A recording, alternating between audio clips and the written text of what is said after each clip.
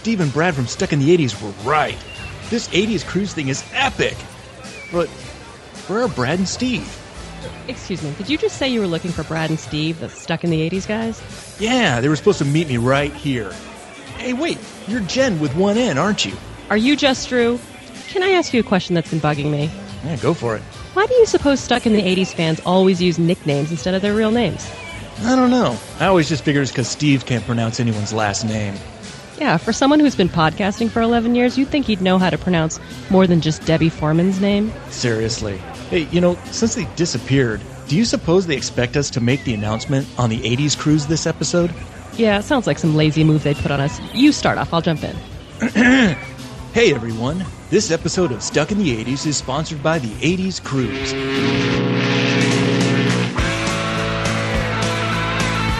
Join us on the 2017 voyage, featuring bands like Cheap Trick, Berlin, Howard Jones, Survivor, and Belinda Carlisle.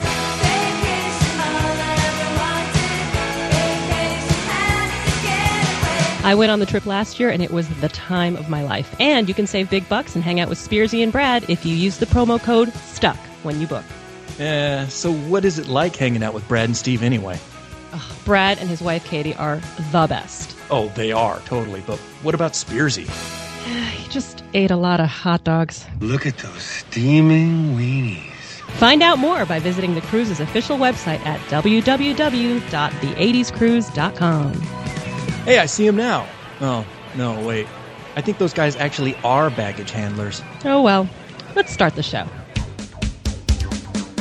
Travel back in time to the 80s, reliving the shenanigans. It was the early 80s, and sex was still a good way to meet new people. The disappointment. Now that's a real shame when folks be throwing away a perfectly good white boy like that. And the self-confidence. I'm 6 foot, 3 inches tall, and maintain a very consistent panda bear shape. Because just like you, we're stuck in the 80s. Sure, it's not 1985 right now, but who knows what tomorrow will bring.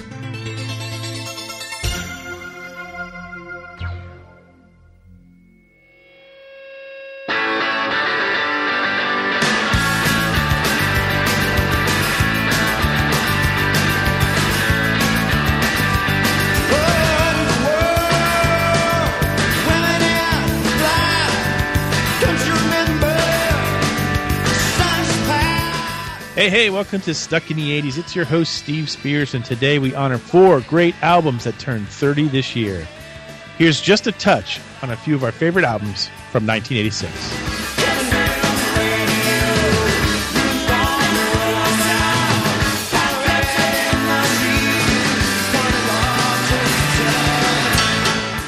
Okay, here's the part of the show I usually mangle. The introductions of the co-hosts. So maybe I'm just going to let Brad and L.A. handle it today, right? I got this, Spears. No problem. I'm just going to enjoy a drink while you do this. Excellent. Plenty of ice in that, okay? It's hot out there. Oh, yes. So today we have a couple guest hosts. Bonus, our first guest host, constant presence on our music shows. It's Just Drew. How's it going, everybody? Fantastic. So glad to have you back. Glad to be back. And our second guest host, joining us from the East Coast, fresh off her triumphant appearance on the Prince Tribute Show, it's Jen with one N. Thank you very much. Hello. Hello. Hi there. So we haven't done one of these in a while. I guess it's been about a year. Yeah, I like this format. I'm glad we're getting back to it. But the idea of it was that we felt like these great albums were passing by these milestone anniversaries, and we weren't taking time out to throw a little mini parade in their honor. We're showing them proper care. Right. In the old days, we used to do an entire show on an album. But I don't know what we were thinking back then, I guess. So what we've been doing for the last 3 years now is we take these shows and we each give 10 minutes or so to some of our favorite albums. We're not saying these are the best albums of 1986. We're saying that these albums, the 4 that we're going to talk about today, were important to us personally.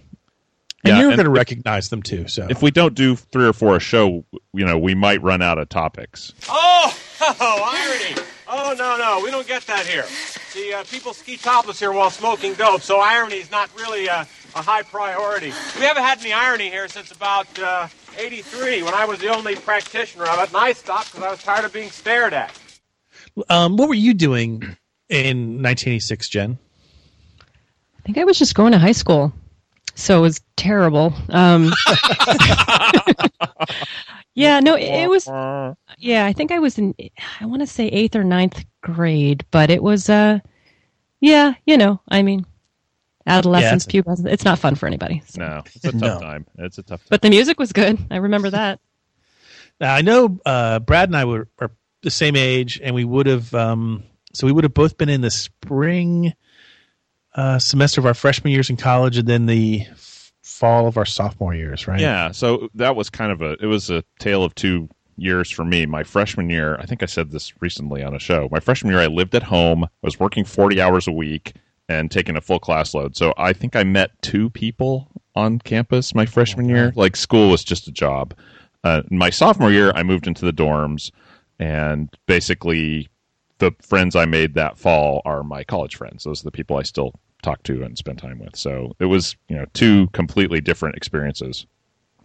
See, I was graduating in 1986. So right about this time, 30 years ago, I was having terrible senioritis. Peak slack. Oh, yeah. And I was also, I remember, I actually had a great time in high school. I was, I was having a lot of fun. And I didn't have a ton of responsibilities. And I was in the student body. I was in ASB, so I was able to use that as an excuse to get out of some of my classes. And then I just go wander and meet some of my friends in their classes, and we'd hang out. And so I got to do that. And then this year, or in 1986, I also that was the first year I went to Cal State Northridge, and I was playing basketball there. So I immediately went into this. We're practicing 4 hours a day on top of school. Yeah. I immediately had basically a team of brothers. We all of a sudden, I was accepted into this group because we were all basketball players, and we were running around and having a good time. And so this was really a great time for me 30 years ago. A single successful guy. How was everybody's grades their freshman year in college? Mine were, I think it was straight C's. First year in college, freshman year in college, I think it was A's and B's.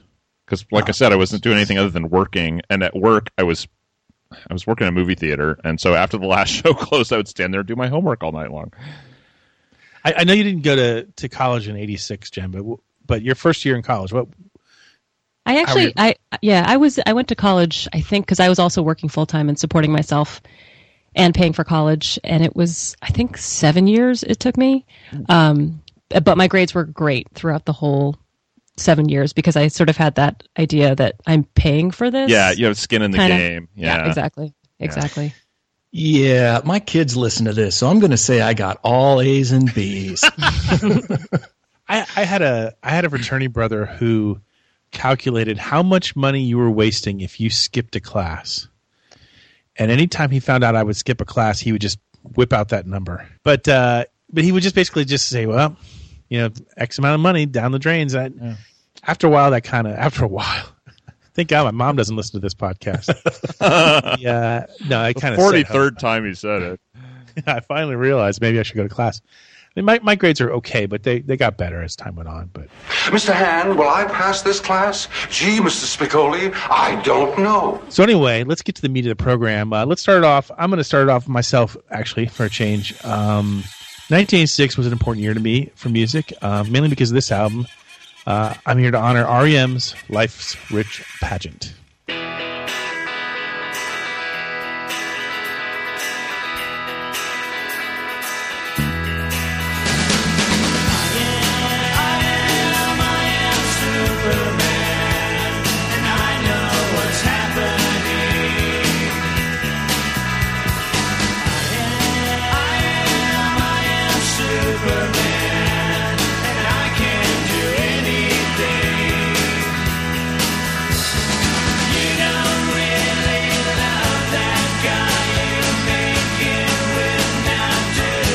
So this is the 4th studio album by REM.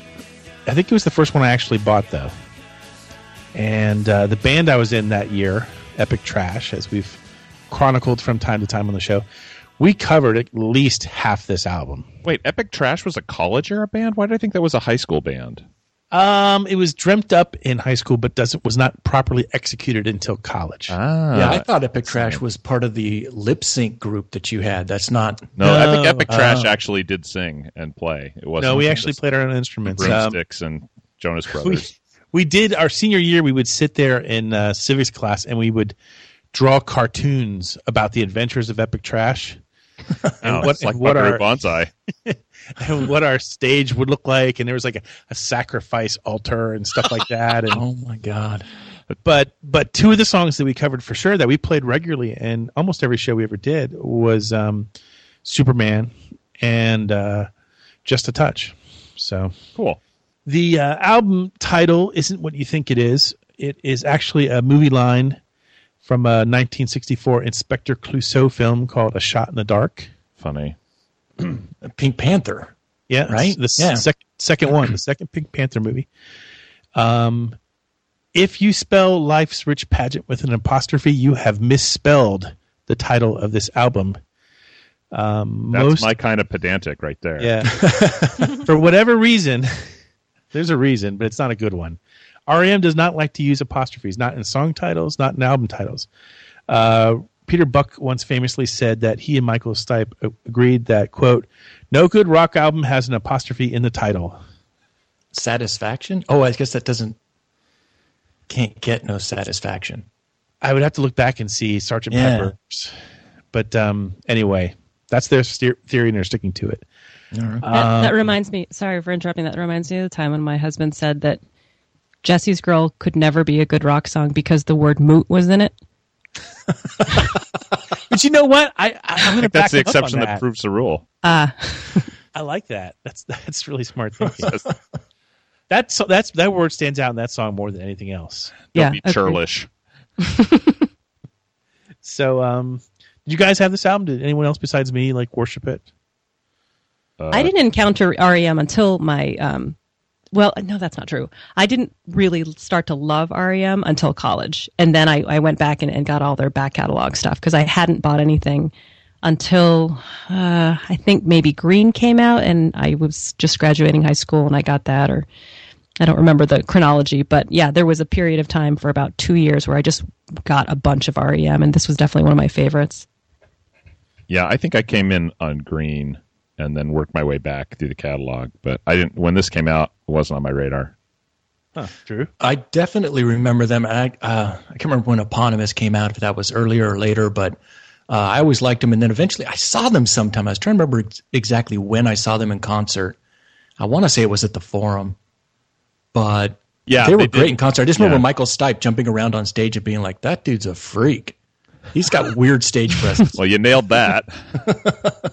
I never saw them in concert. That's one of my big misses. If they ever reunite, and I gotta believe that they'll reunite. I know they say I know they say they won't. I know they swear up and down that they won't. But something just tells me that they'll do something, and I'll get one more shot. Anyway, only 2 singles were released from this album: "Fall on Me," which a lot of people know, sure, and "Superman." Which is one of the songs we played in Epic Trash. It's actually a cover song. I didn't know this till today. Superman is actually a cover song of a 1969 tune by a Texas band called The Click.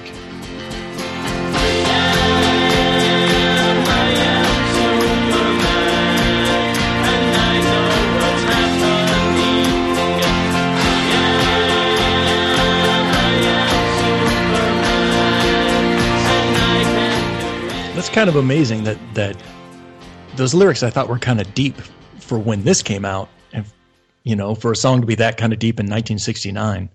The other song on this album that I really like, this is one of the few albums I have that I can listen start to finish, and I think that's what makes I think that's a lot of us today will talk about why we love our particular albums, and to me it's that ability to listen from track 1 to track 14. There's a song in there called Cuyahoga, which is really, when I listen to this album, that's the song I most look forward to hearing. It's a metaphor about America and its lost promises, which seems to ring true as much today as it did 30 years ago. This is where we walk. This is where we swam. Take a picture here. Take a souvenir.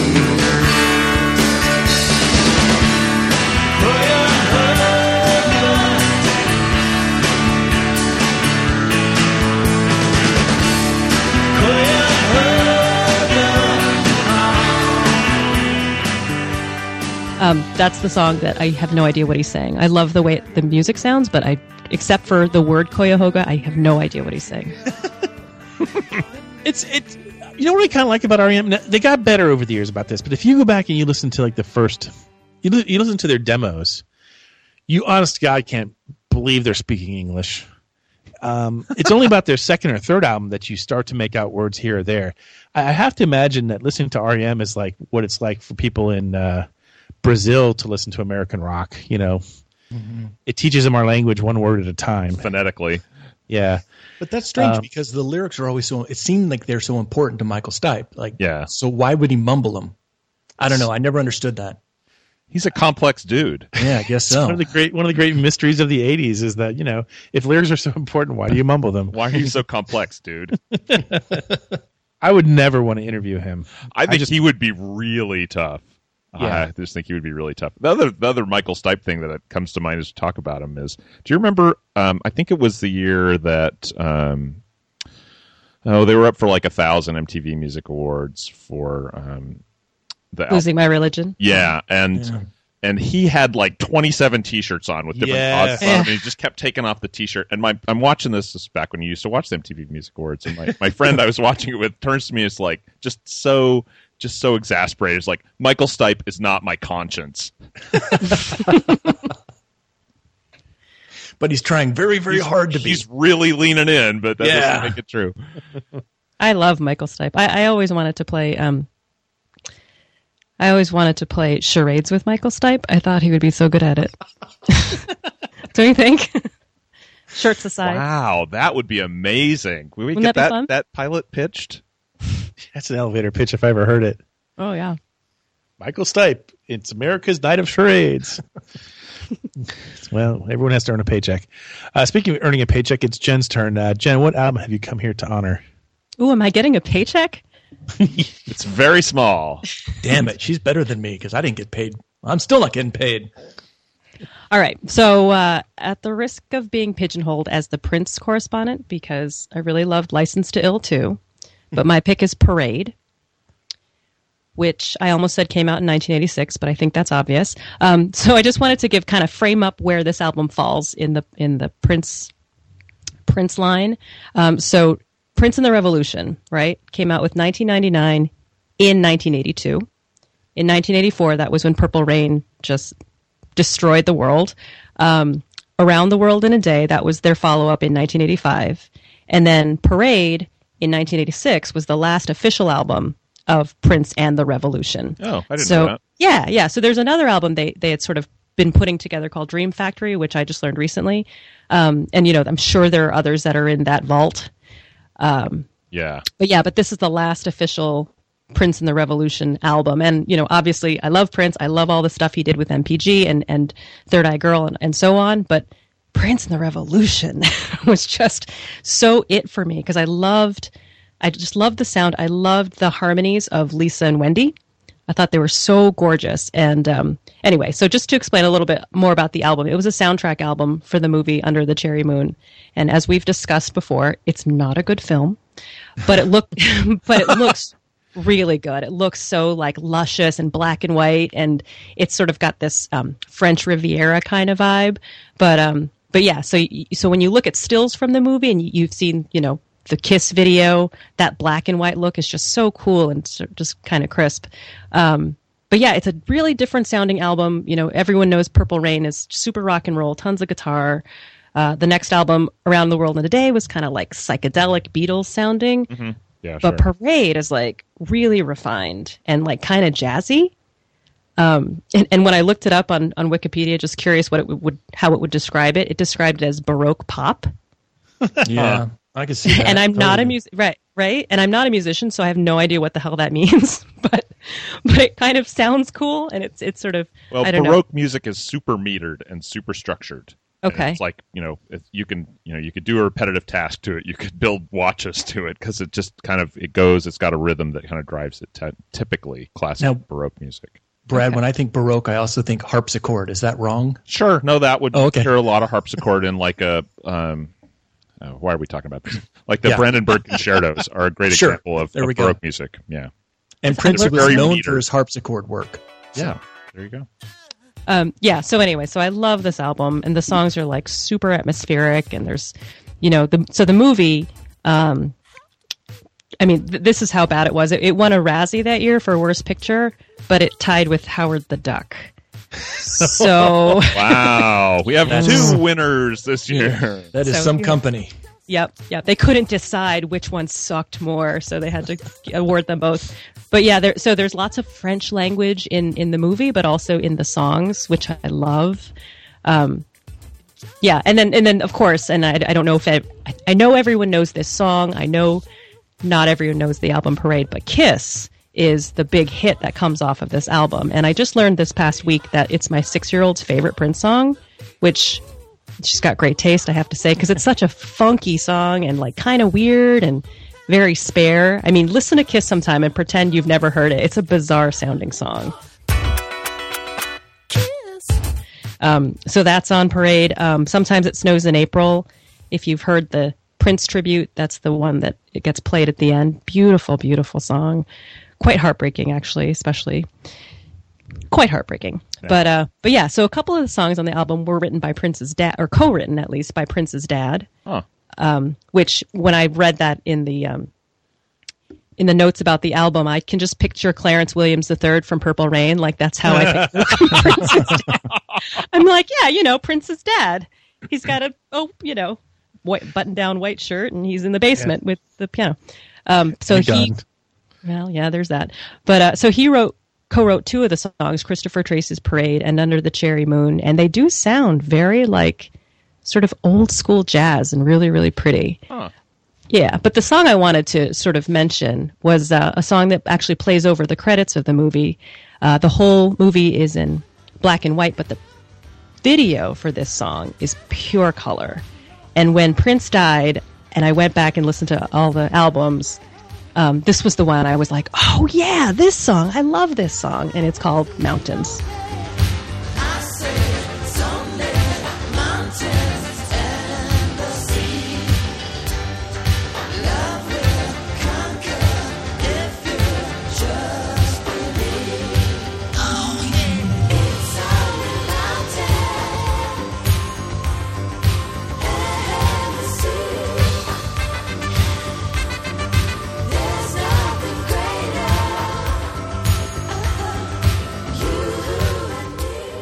Oh, yeah, that song. Remember Mountains, that song? Yeah, absolutely. Steve, you were saying earlier about listening to an album from beginning to end. Yeah. Well, I was thinking about how you used to listen to 2 sides of an album.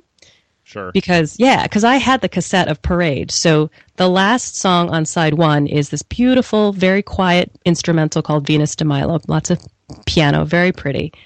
And then you flip it over to side 2, and then Mountains plays. And it's this great, the drums are like really quiet, and then the piano kicks in, and then the Wendy and Lisa harmonies, that revolution sound I was talking about. Yeah. And it's like the best second side starting song, Yeah.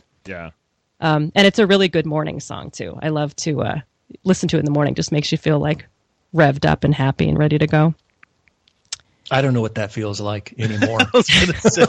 Man, I figured I'd say that before Steve did. The spirit's disease is spreading. The only sound in the morning. The only sound in the morning. It's not a phase, Mom. It's who I am. The only sound in the morning here at the Lair is the sound of a dying man and his dry heaves. Trying to get out of bed. I do the same. It's like get out of bed and you're like, oh, God, what the hell was that? Why did I make that noise? Did I make that noise? Well, play Mountains and see how you feel. All right, we'll do that. Yeah. You never know. Report back if it works at all, or if you was it? I don't remember the movie where you take the baseball and throw it against the thing. Great Escape? Yeah, I was going to say Great Escape, or was it Cool Hand Luke? I want to say Ferris Bueller. when he's laying in bed and he throws the baseball at the very end, he throws the baseball. Yeah, you pops don't it into the bust your glove. super expensive electronics. Yes, that's it. Because his parents are coming home. Yeah, well, that's the thing too. Is I don't have a stereo at the lair. If I want to listen to music, I have to like fire up my computer or go sit in the car. I don't have a stereo. I don't have a record player. Why is that man sitting in his car again? So many reasons, sweetie. Don't make eye contact. Yes. He's crying again. So can I say one more song that I like? Of course. Is that cool? So the other song is lesser known, but it's I realized in my top 3 favorite Prince songs, and it's called "Girls and Boys." He only knew her for a little while, but he had grown accustomed to her style. She had the cutest ass he ever seen. He did too. They were meant to be. He loved to kiss on the steps of Versailles. It looked like rain, birds do fly. I love you, baby. I love you so much. Maybe we can stay in touch. Meet me in another world, space and joy. Who's that rebellion, mama, girls and boys? And then you'll hear the Wendy and Lisa harmonies, but really what I love about the song is sort of how flirty it is and how fun. Because, you may have heard some Prince songs that are a little on the raunchy side. What? This is I know. The hell you say? It's true, but you take that back. You mean a little? I know, This right? is one of them. I love this song. So "Girls and Boys" is awesome, and it's got a lot of French in it, and I'll sing along and have no idea what I'm saying. And I was thinking the other day, always a danger.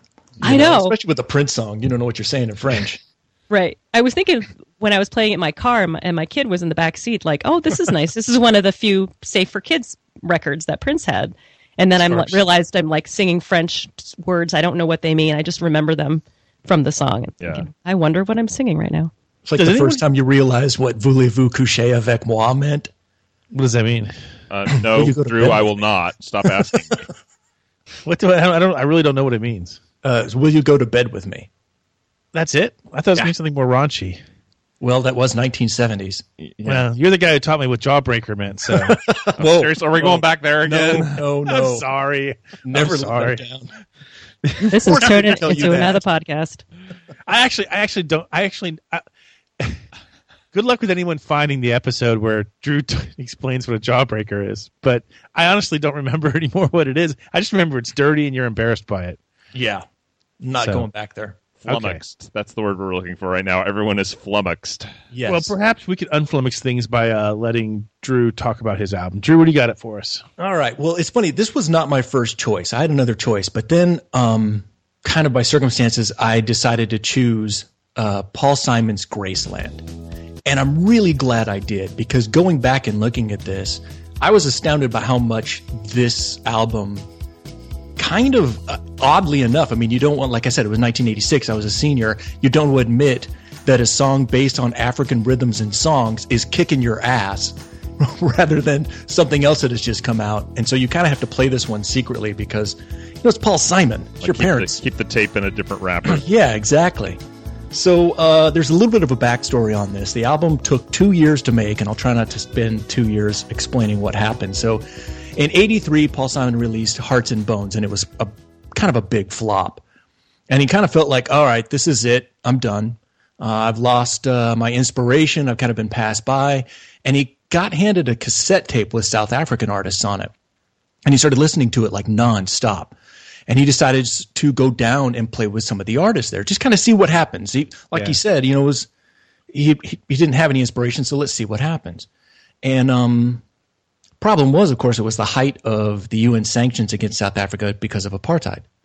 So he wasn't sure what he was going to do, but he went and he talked to his friend Harry Belafonte, who's a noted human rights activist as well as actor and singer, and said, what should I do? And Belafonte said you should go down and speak to the ANC, which is the African National Congress.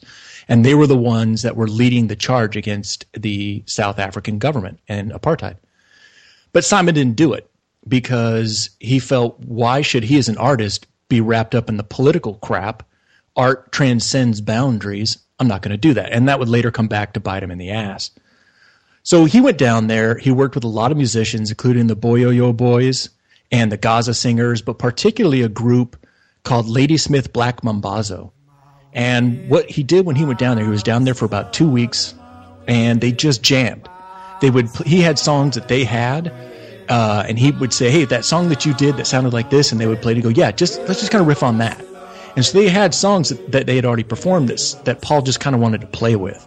Mm-hmm. And they recorded a ton of stuff, brought it all back to New York, where his engineer and editor, a guy named Roy Halley, he did an amazing job of collecting all this stuff and started to make songs out of it. And then Paul started writing these lyrics. And the lyrics, I don't know if you guys remember the lyrics to this album, but they're very descriptive. They really, I mean, they're some of his best lyrics. He says, one of them starts off and he says, Fat Tony the Archangel slouched into the room. And that's so descriptive, and it's such a wonderful, like, setup of a song. And the funny thing was, with all of these African rhythms and African songs and sounds, none of the songs were political. And he said he did that for a couple reasons. One, he's not a very political guy. He says he's never been able to write political songs. Two, he said, Stephen Biko, Biko, the one that Peter Gabriel did, he said he loves it, but he can never match something like that. So why even try? So he really just stayed with more kind of conversational stuff, and they brought all this stuff together in New York, and then he brought some of the artists to New York to work with him there, and it freaked him out because they landed in New York and they got a limo with a white driver, and they were freaked out. They were like, are we going to get arrested because we have a white driver? Oh, wow. Are we going to arrest it here? And then they thought, are we going to get arrested when we go back? During the recordings at one point, they said, hey, we want to go to Central Park and see Central Park. Where do we get a permit? And Paul's like, you don't need a permit. Just go. Go. Yeah. So for him, that was a real eye-opener. Different worlds, yeah. A real different world. I mean, he said he felt it when he went down there, but when they came to America and he saw, wow, these guys are really tasting freedom for the first time. And they got the album all done, and they were all prepared to go on Saturday Night Live to promote the album, and then Warner Brothers pushed the album back. So Paul said, well, we got all the guys here from Ladysmith, Black Mambazo. We might as well we're already booked. We might as well do the show. And I remember this because Robin Williams was the host that night of Saturday Night Live. And so he introduced them, and they went out and they did the performance. And they did Diamonds on the Soles of Her Shoes. People say I'm crazy, I got diamonds on the soles of my shoes, yeah. Well, that's one way to lose these walking blues. Diamonds on the soles of my shoes. Ta-la-la-la.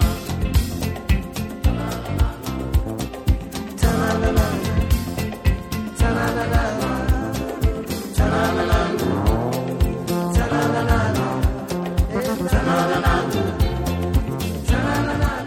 So it was really jaw-dropping for me, and because it sounded like nothing else at the time.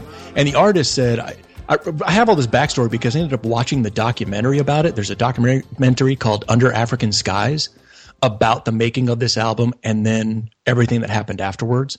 So it was really interesting, and I watched it for this podcast, and I'm really glad I did because it is really good.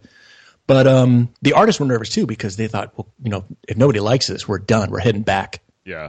And instead the audience, the Saturday Night Live audience, went nuts. They were standing on their feet. They were just going crazy for it. And so Warner Brothers thought, oh, maybe we should release this. So they released it in August of 1986. The album was a massive success critically. Oh yeah. But the problem was, like I said, Paul didn't get permission to go down there, and the ANC started protesting all the tour dates, and Paul had to defend himself a lot to the ANC and to other artists about the fact that, he went down there and he did this, even though he felt, hey, I paid these guys triple union rates when I worked with them.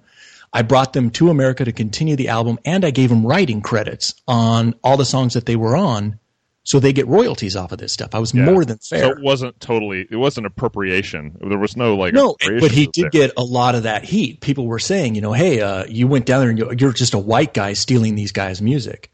And, and he really had to defend himself on that. Has anyone seen Paul Simon in concert? I have not. And I haven't ever seen him. I have never either. I have. Oh, really? I saw him maybe 4 years ago. Oh, so relatively recently. Yeah. He played Ruth Eckerd Hall in Clearwater, which everyone's heard me talk about a lot. It was Ruth Eckerd Hall is a 2,000-seat arena. Yeah, that would be a great place to see him. Great. The concert sold out in, I think, 6 minutes. Wow. Like the tickets never even went on sale to the public. Basically, everybody who was already a member of the hall, like a patron. Right. The pre-sale, yeah. Boom, gone. 6 minutes. And I remember at the time I bought tickets as soon as I could, and I was in, I think, the second to the last row, and I besieged upon my the PR friend I have there to see if she could do anything to help me out, give me slightly better seats. She got me 2 rows in front of that. Oh, nobody. I mean, There's and nothing so there. Yeah.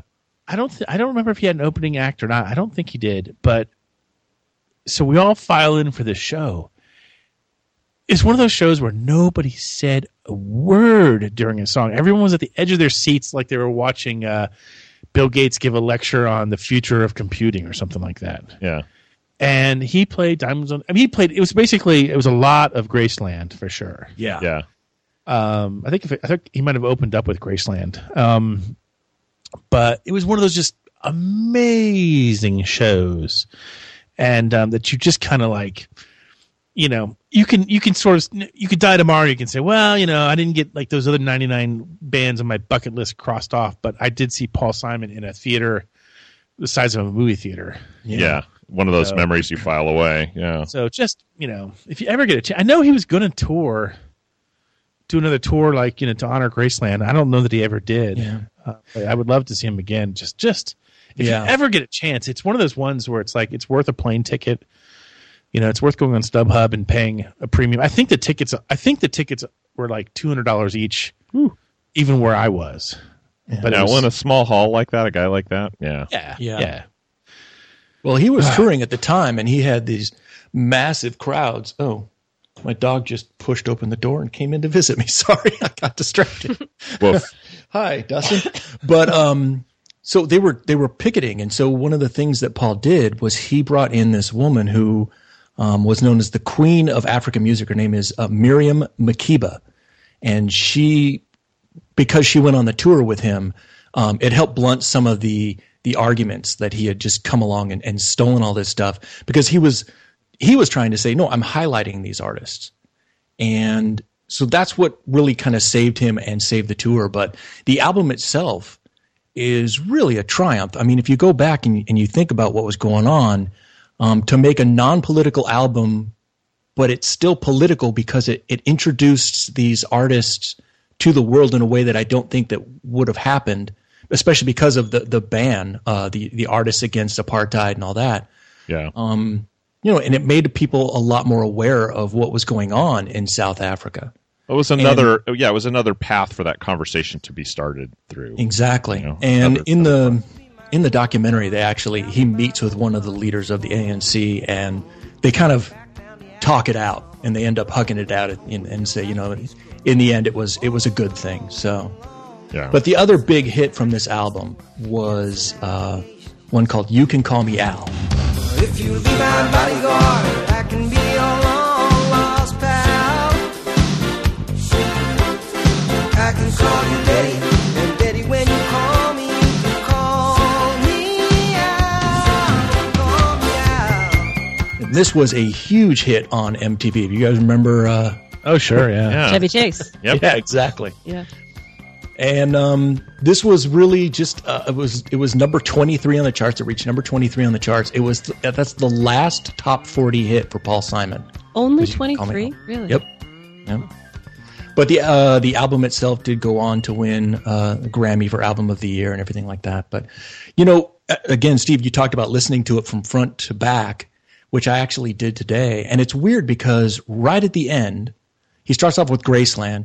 And then at the end, he goes to this Zydeco song, and then he goes to a song that he actually did with Los Lobos. But what was so great about it was that it all blends together, and it really does highlight I feel it highlights his belief that music is universal, and it just kind of all works together despite the fact it's very different sounding music. Yeah. I was a huge fan of his for the same reason that a lot of us were, probably because our parents were. My dad introduced me to them, and I remember when Simon and Garfunkel did their big Central Park concert. I watched it on HBO, and I had the disc. I listened to it for years. Graceland obviously was a huge resurgence for him. So much so that when 1990 came and he released Rhythm of the Saints, which is his version, it's Graceland, but now it's based in Brazil. Yeah. And he goes down and he borrows the beats of Brazil. And I've been a fan ever since. It's a great album. It's so unlike any album we would normally honor on Stuck in the 80s because it's so out of, as an artist, he's so not stuck in any decade. And if he was one, it wouldn't have been the 80s. But no, absolutely. Yeah. But yet this is seriously probably when the music of the 20th century is, looked at, 50 years from now, Graceland is probably... It'll be in the conversation. It's in the top 10 or 20. Yeah, it'll be in the conversation. It just is. It's that important. Yeah, I am actually... Oh, I'm sorry. Go ahead. Drew. No, go ahead, Jen. No, you. No, I'll go ahead. You go. No, I'll go. No, I'm really glad, Drew, that you chose this because Graceland is my favorite album of all time.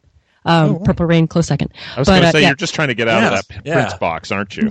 No, I swear. I love Graceland, this album. I really actually want it to be played at my funeral from beginning to end and make everyone sit and listen to the entire album from beginning to end. It is such a good album. And I would have picked it, but I had nothing to say about it except for I love this album. So I was really glad to hear all that stuff about it. I can't wait to see that documentary. I've never seen Under African Skies, so that'll be cool. It's really interesting. It has a lot of archival footage. And then, like I said, it's him going back there because they were celebrating the 25th anniversary of its release. Right. And you talked a lot about... No, I'll go. See, this is two guest hosts trying to sort it all out, but we'll get it figured out. You guys are doing great. Are you kidding me? We'll have our rhythm. We'll find our rhythm. No, I was going to say that that you talked through a lot about the music of it, but the lyrics in this album are I thought if I could write one song, the lyrics of one song from Graceland, I would just die. I would just okay, I'm fine. See ya, world. Because the lyrics in this album are amazing. And, as opposed to, I love Michael Stipe, I love REM, but you can hear every single word on Graceland. And because it's so beautiful, you can sing along to it. You can sing along from the first song to the last song. Well, that's what surprised me is when I was listening to it today, I was actually driving home from a family trip. And I didn't realize it, but I knew every lyric still, and I can't remember the last time I actually listened to the entire album. Yeah, it's in your head. Even some of the African, ta-na-na, ta-na-na, you're like, oh, I know that. Yeah. Right. Okay, now, no pressure on Brad, but we've now... Oh, man, I'm dead in the water. Can we just end it now? Can we just go to the Seggies? Brad, what's your album? Well, you got 30 seconds to cover it. Let me scrape myself up off the floor here. So my pick this year. Has it been that long of a show? My pick today. Hey, I went fast. I tried to go very fast through all my stuff. I have another 3 pages I left out. I'm looking forward to hearing about those too. You guys, it's called content. It's cool. Lots of good content here. Yeah. My pick today, back on track here, is the Talking Heads 1986 release, True Stories.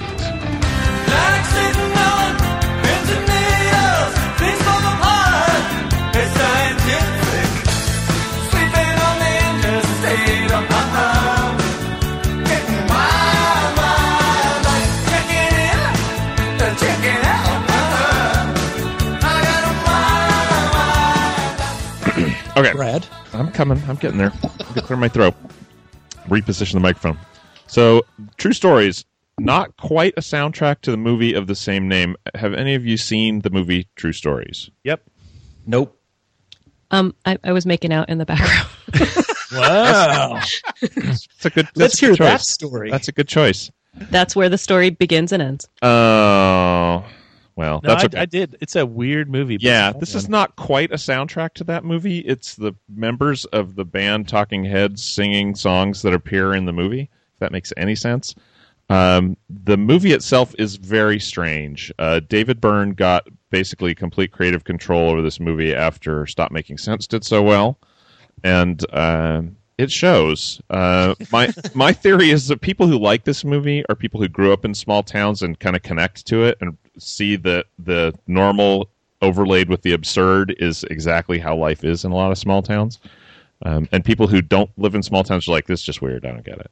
It has every indication of a movie that Hollywood wishes they hadn't given complete control over. To a guy who did not quite make it through art school. It's a hard movie to make it through. You have to be in a certain state of inebriation. Really? I don't know. I can watch this any day. I love it. Really? I don't know.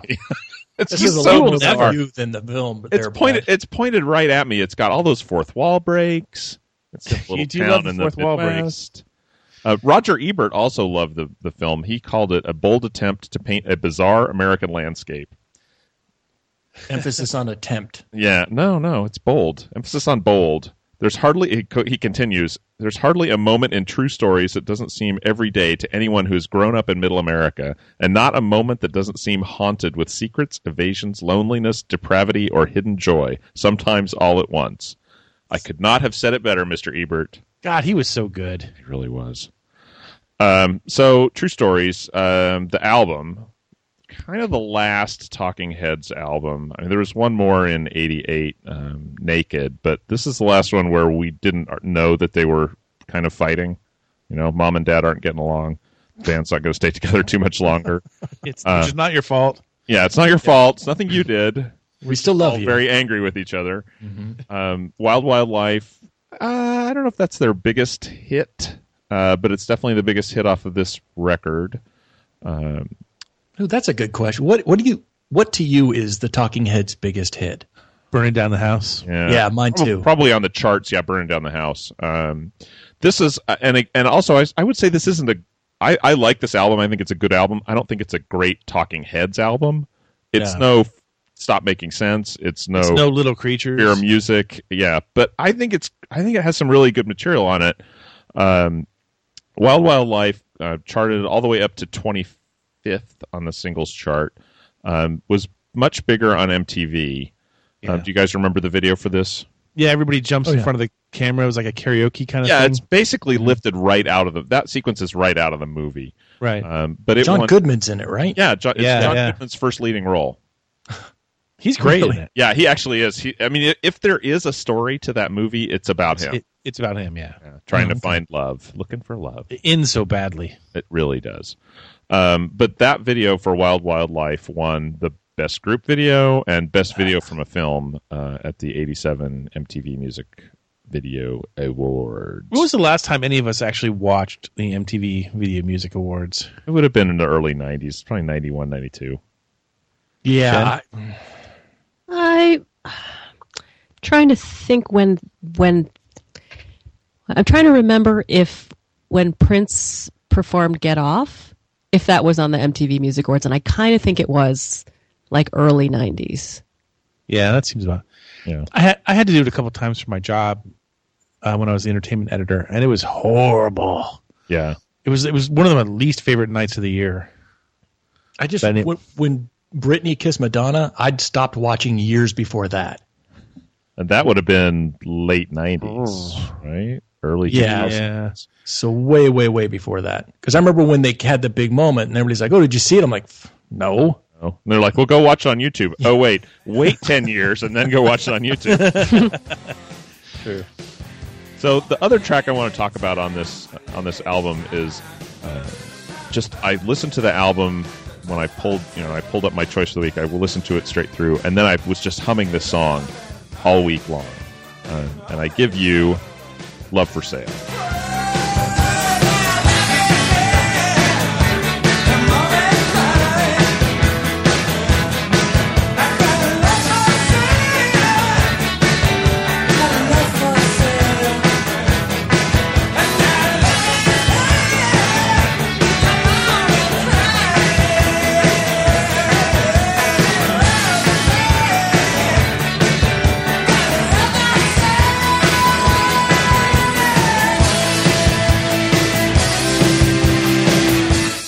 So this song, it's funny because every time I see the title, I think of the Cole Porter "Love for Sale." This is not that song, but I think it's catchy as hell. But it's also one of the weirdest videos you'll ever see if you ever get a chance to see it. Yes, it is. I mean, Google it or go to YouTube and enter it in, and you'll just be like, "What? What am I watching? Wait, I'm supposed to skip commercials, skip ad. Wait a minute, yeah, the commercial is an ad. I don't get it." Again, they pulled it straight out of the movie, which is how it's presented. Yeah, in the movie. Yeah, which is exactly how it's presented. It's a great. It's still it's a worthy pick of '86. That's for sure. You know what else would be a worthy pick right now? Those Eggies.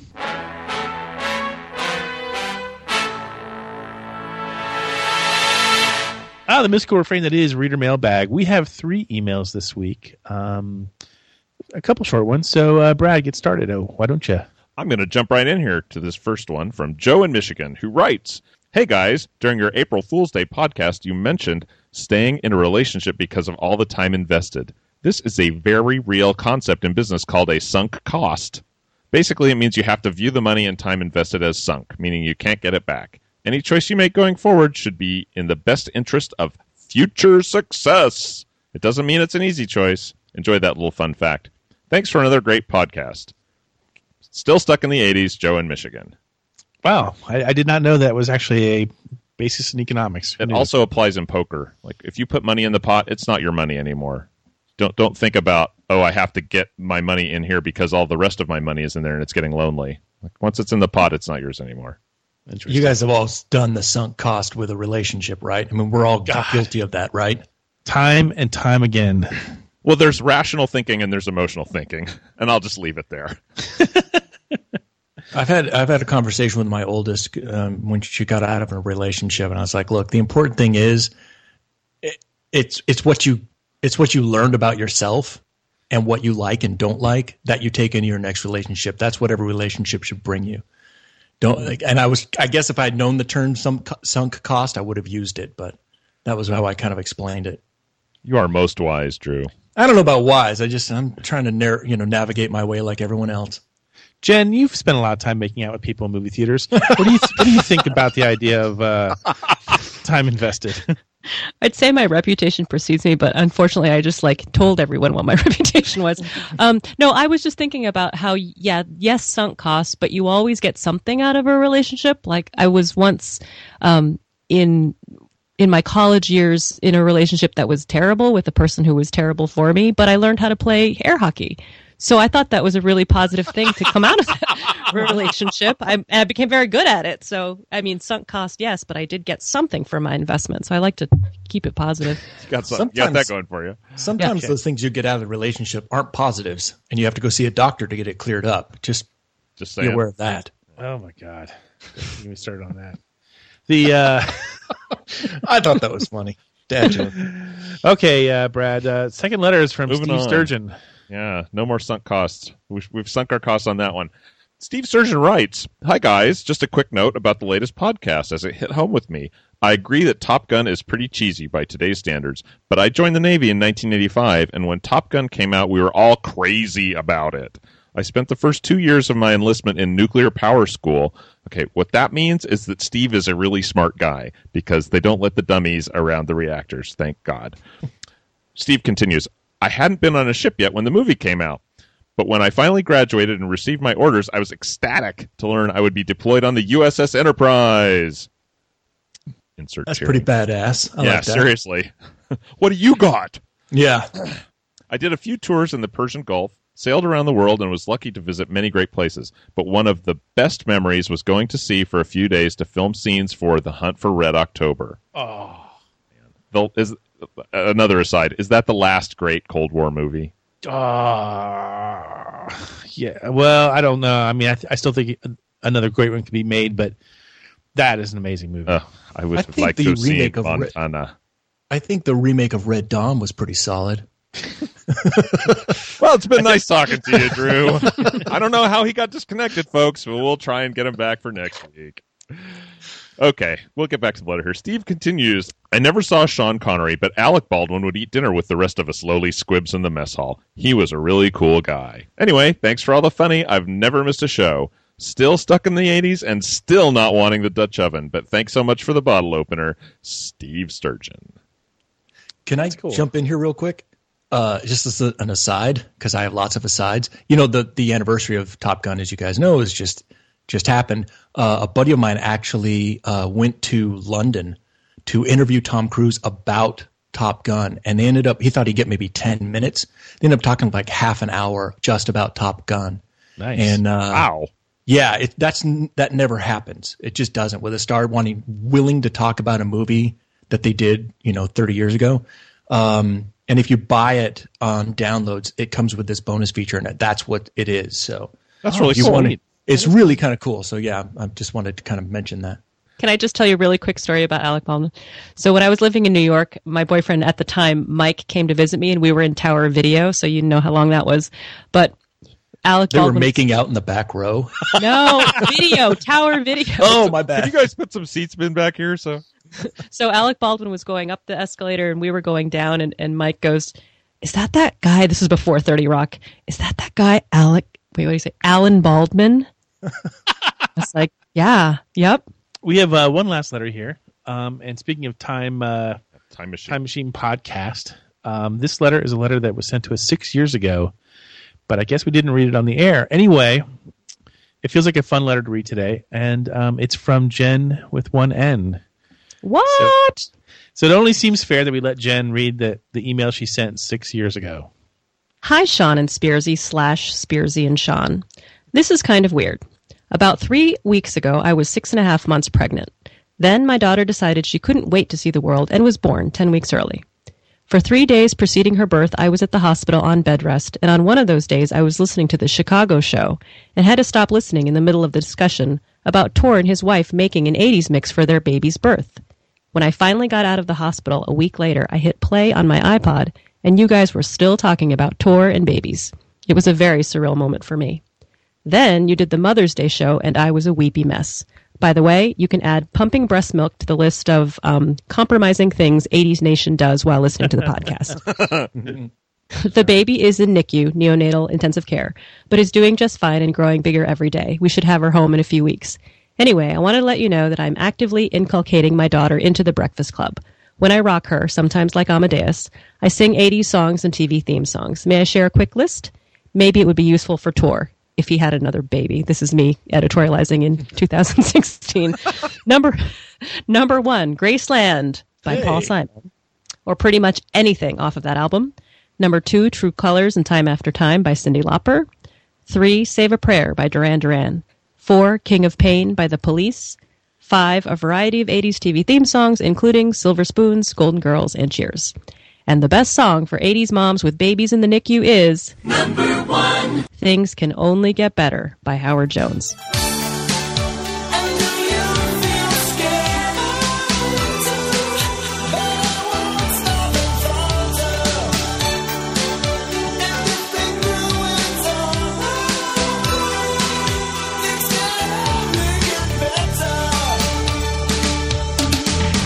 Thanks for making me smile and laugh out loud during some pretty long days. Stuck in the 80s and bringing her kid with her, Jen with one N. Oh, that's great. Nice. I was cleaning out my email this week, and I came across this in my sent folder from obviously 6 years ago, and I was like, "What?" It was kind of fun. So you sang "King of Pain" to your daughter? I did. Again, great lyrics. Probably better than singing "Love for Sale." Yeah.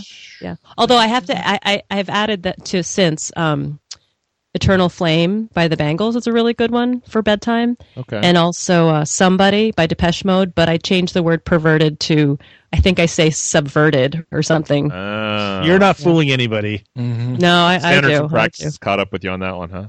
Yeah. I used to sing Rocket Man to my daughter, and then I would change the lyric. Instead of cold as hell, I'd say it's cold as well. Awesome. I don't know. You just don't want to cuss in front of your 3-month-old.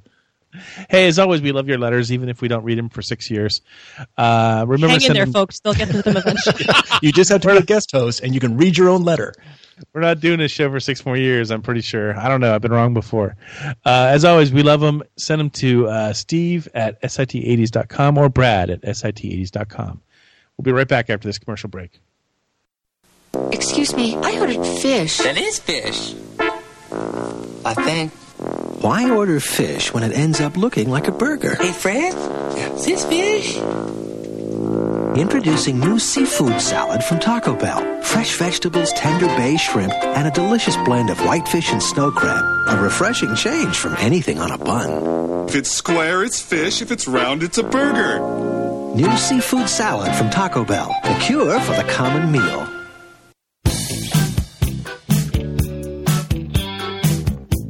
Hey, it's time to play Let's Get Trivial, and today on the line we have one of our favorite fans. It's Christine in Philly. Hello. Thanks for volunteering for this. How long, Christine, tell us more about you. So obviously you're in Philadelphia. Yeah, right outside, about 20 minutes outside. And what do you do? I work for an insurance company. I'm an auditor, so I'm a nitpicker. Uh-oh. But, in trouble. Yeah, I've worked there almost 25 years. It'll be 25 years coming up. Wow. I'm married, and I have 2 kids, and that's about it. Okay. And how long have you been listening to the show? I think I've been listening to it probably since about 2009. Wow. Yeah, Cool. 9 or 10. So were you there during the infamous VGF era? Yes.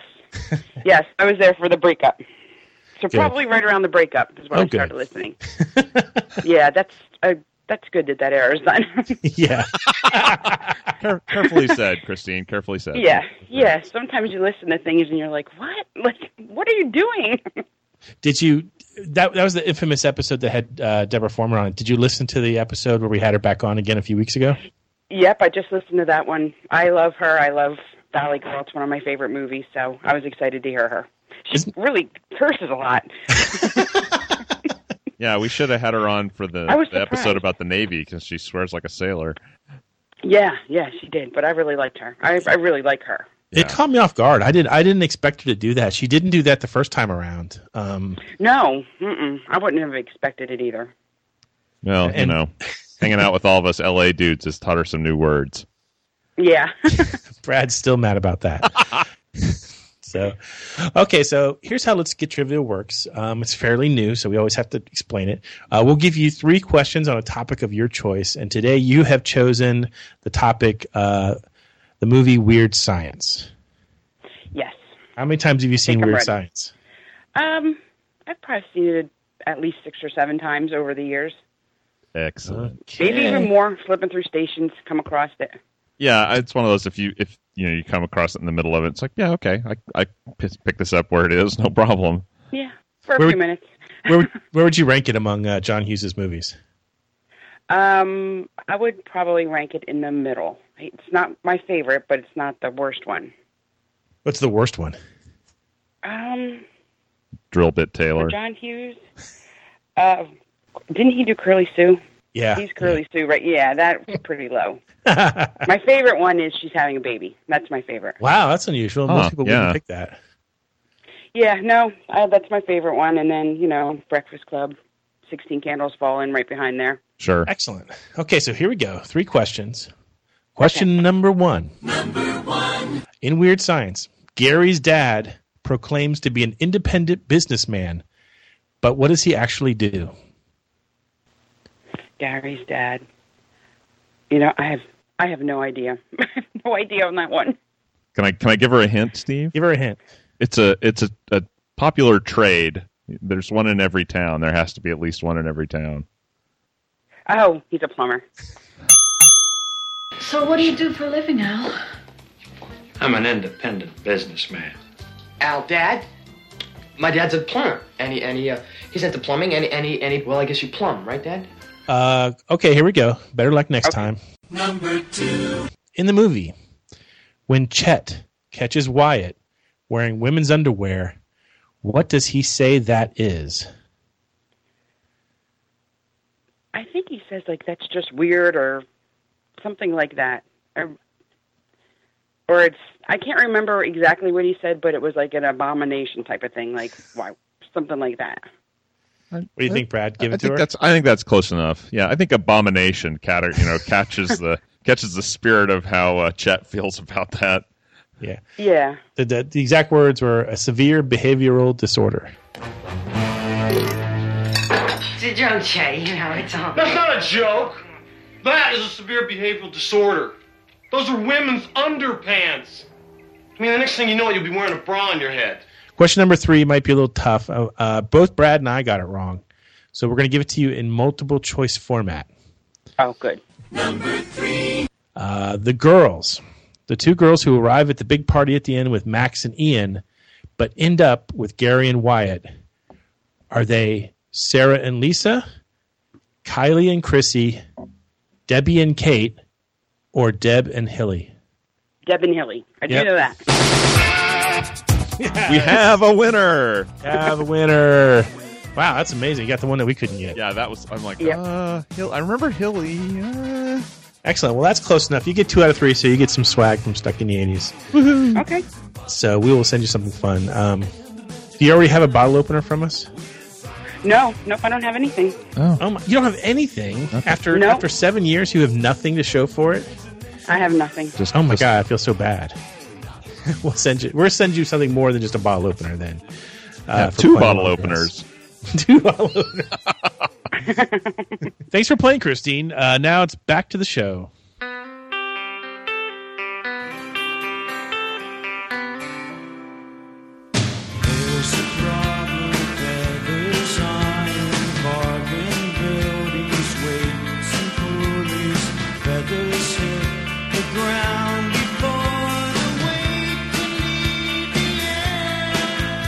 Hey, we're back, and we have just a couple seconds left. I thought it might be fun to talk about some of the albums we didn't choose to honor this one. What were everybody's second picks to honor for this week's show?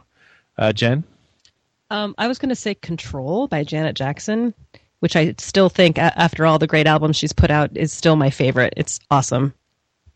Well, you know, and if we do this again this year, we can cover it. No problems. Brad, what were you going to do? I was toying around with, after I dismissed all the really obscure stuff, I was toying around with Invisible Touch by Genesis, which is the absolute opposite of obscure.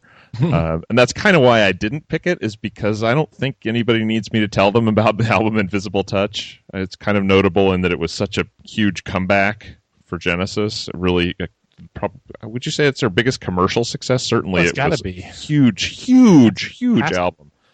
And I have a lot of great memories around it. Again, it was very popular in the dorms, and that was when I was, kind of forming those foundational college friendships. It was one quick story. I went to see the tour at the Forum. My older sister had an extra ticket, and so I went with her. And my neighbor in the dorms was going, and I'm like, "Oh yeah, maybe I'll see you there." Ha ha ha! He was sitting right in front of me. It's funny. We infamously did a whole episode on Invisible Touch.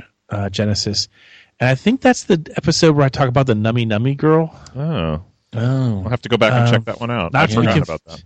And I saw them on that tour in Orlando, here where I live now, and I remember driving through. It was the first time I ever drove through Orlando, and Orlando has infamously bad traffic, and it was so bad that I started biting my nails, which I'd never done before. It took me 10 years to break that habit. Oh, I thought you were going to say 10 years to get through traffic. Thanks, Genesis. Thanks a lot, Genesis. I don't do it anymore, though. Drew, what was your second pick?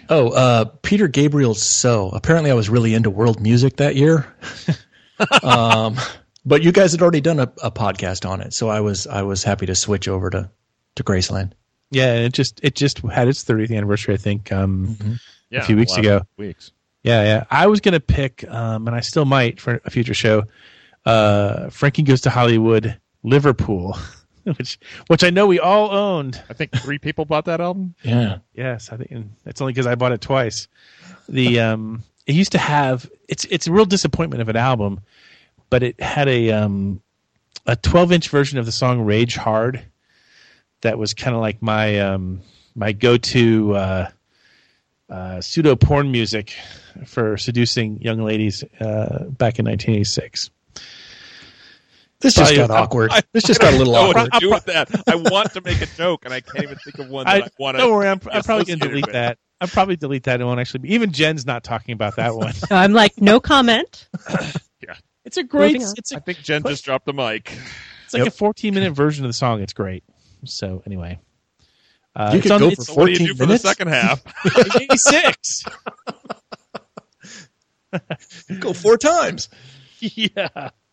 Anyway, we appreciate your feedback on this. If there are albums you want us to consider for the next installment of this for 1986, email us. You have the email addresses by now. And otherwise than that, we hope you enjoy. Hey, Jen, thanks for joining us. Thank you. It was really fun. And Drew, as always, lovely. Thanks for having me. Cue up any of these 4 albums on your pseudo home stereo, and you'll have a great time. Especially, what's the song, Jen, that we're supposed to listen to at the very end? In the morning, you listen to Mountains. Well, we'll listen to Mountains right now, just for you, as we remain here, hopelessly stuck in the 80s.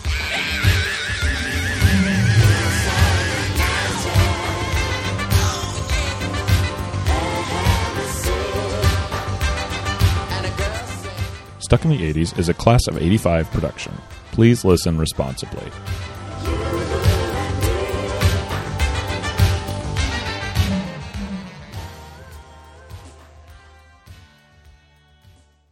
Oh, I'm sorry. Go ahead. Drew. No, go ahead, Jen.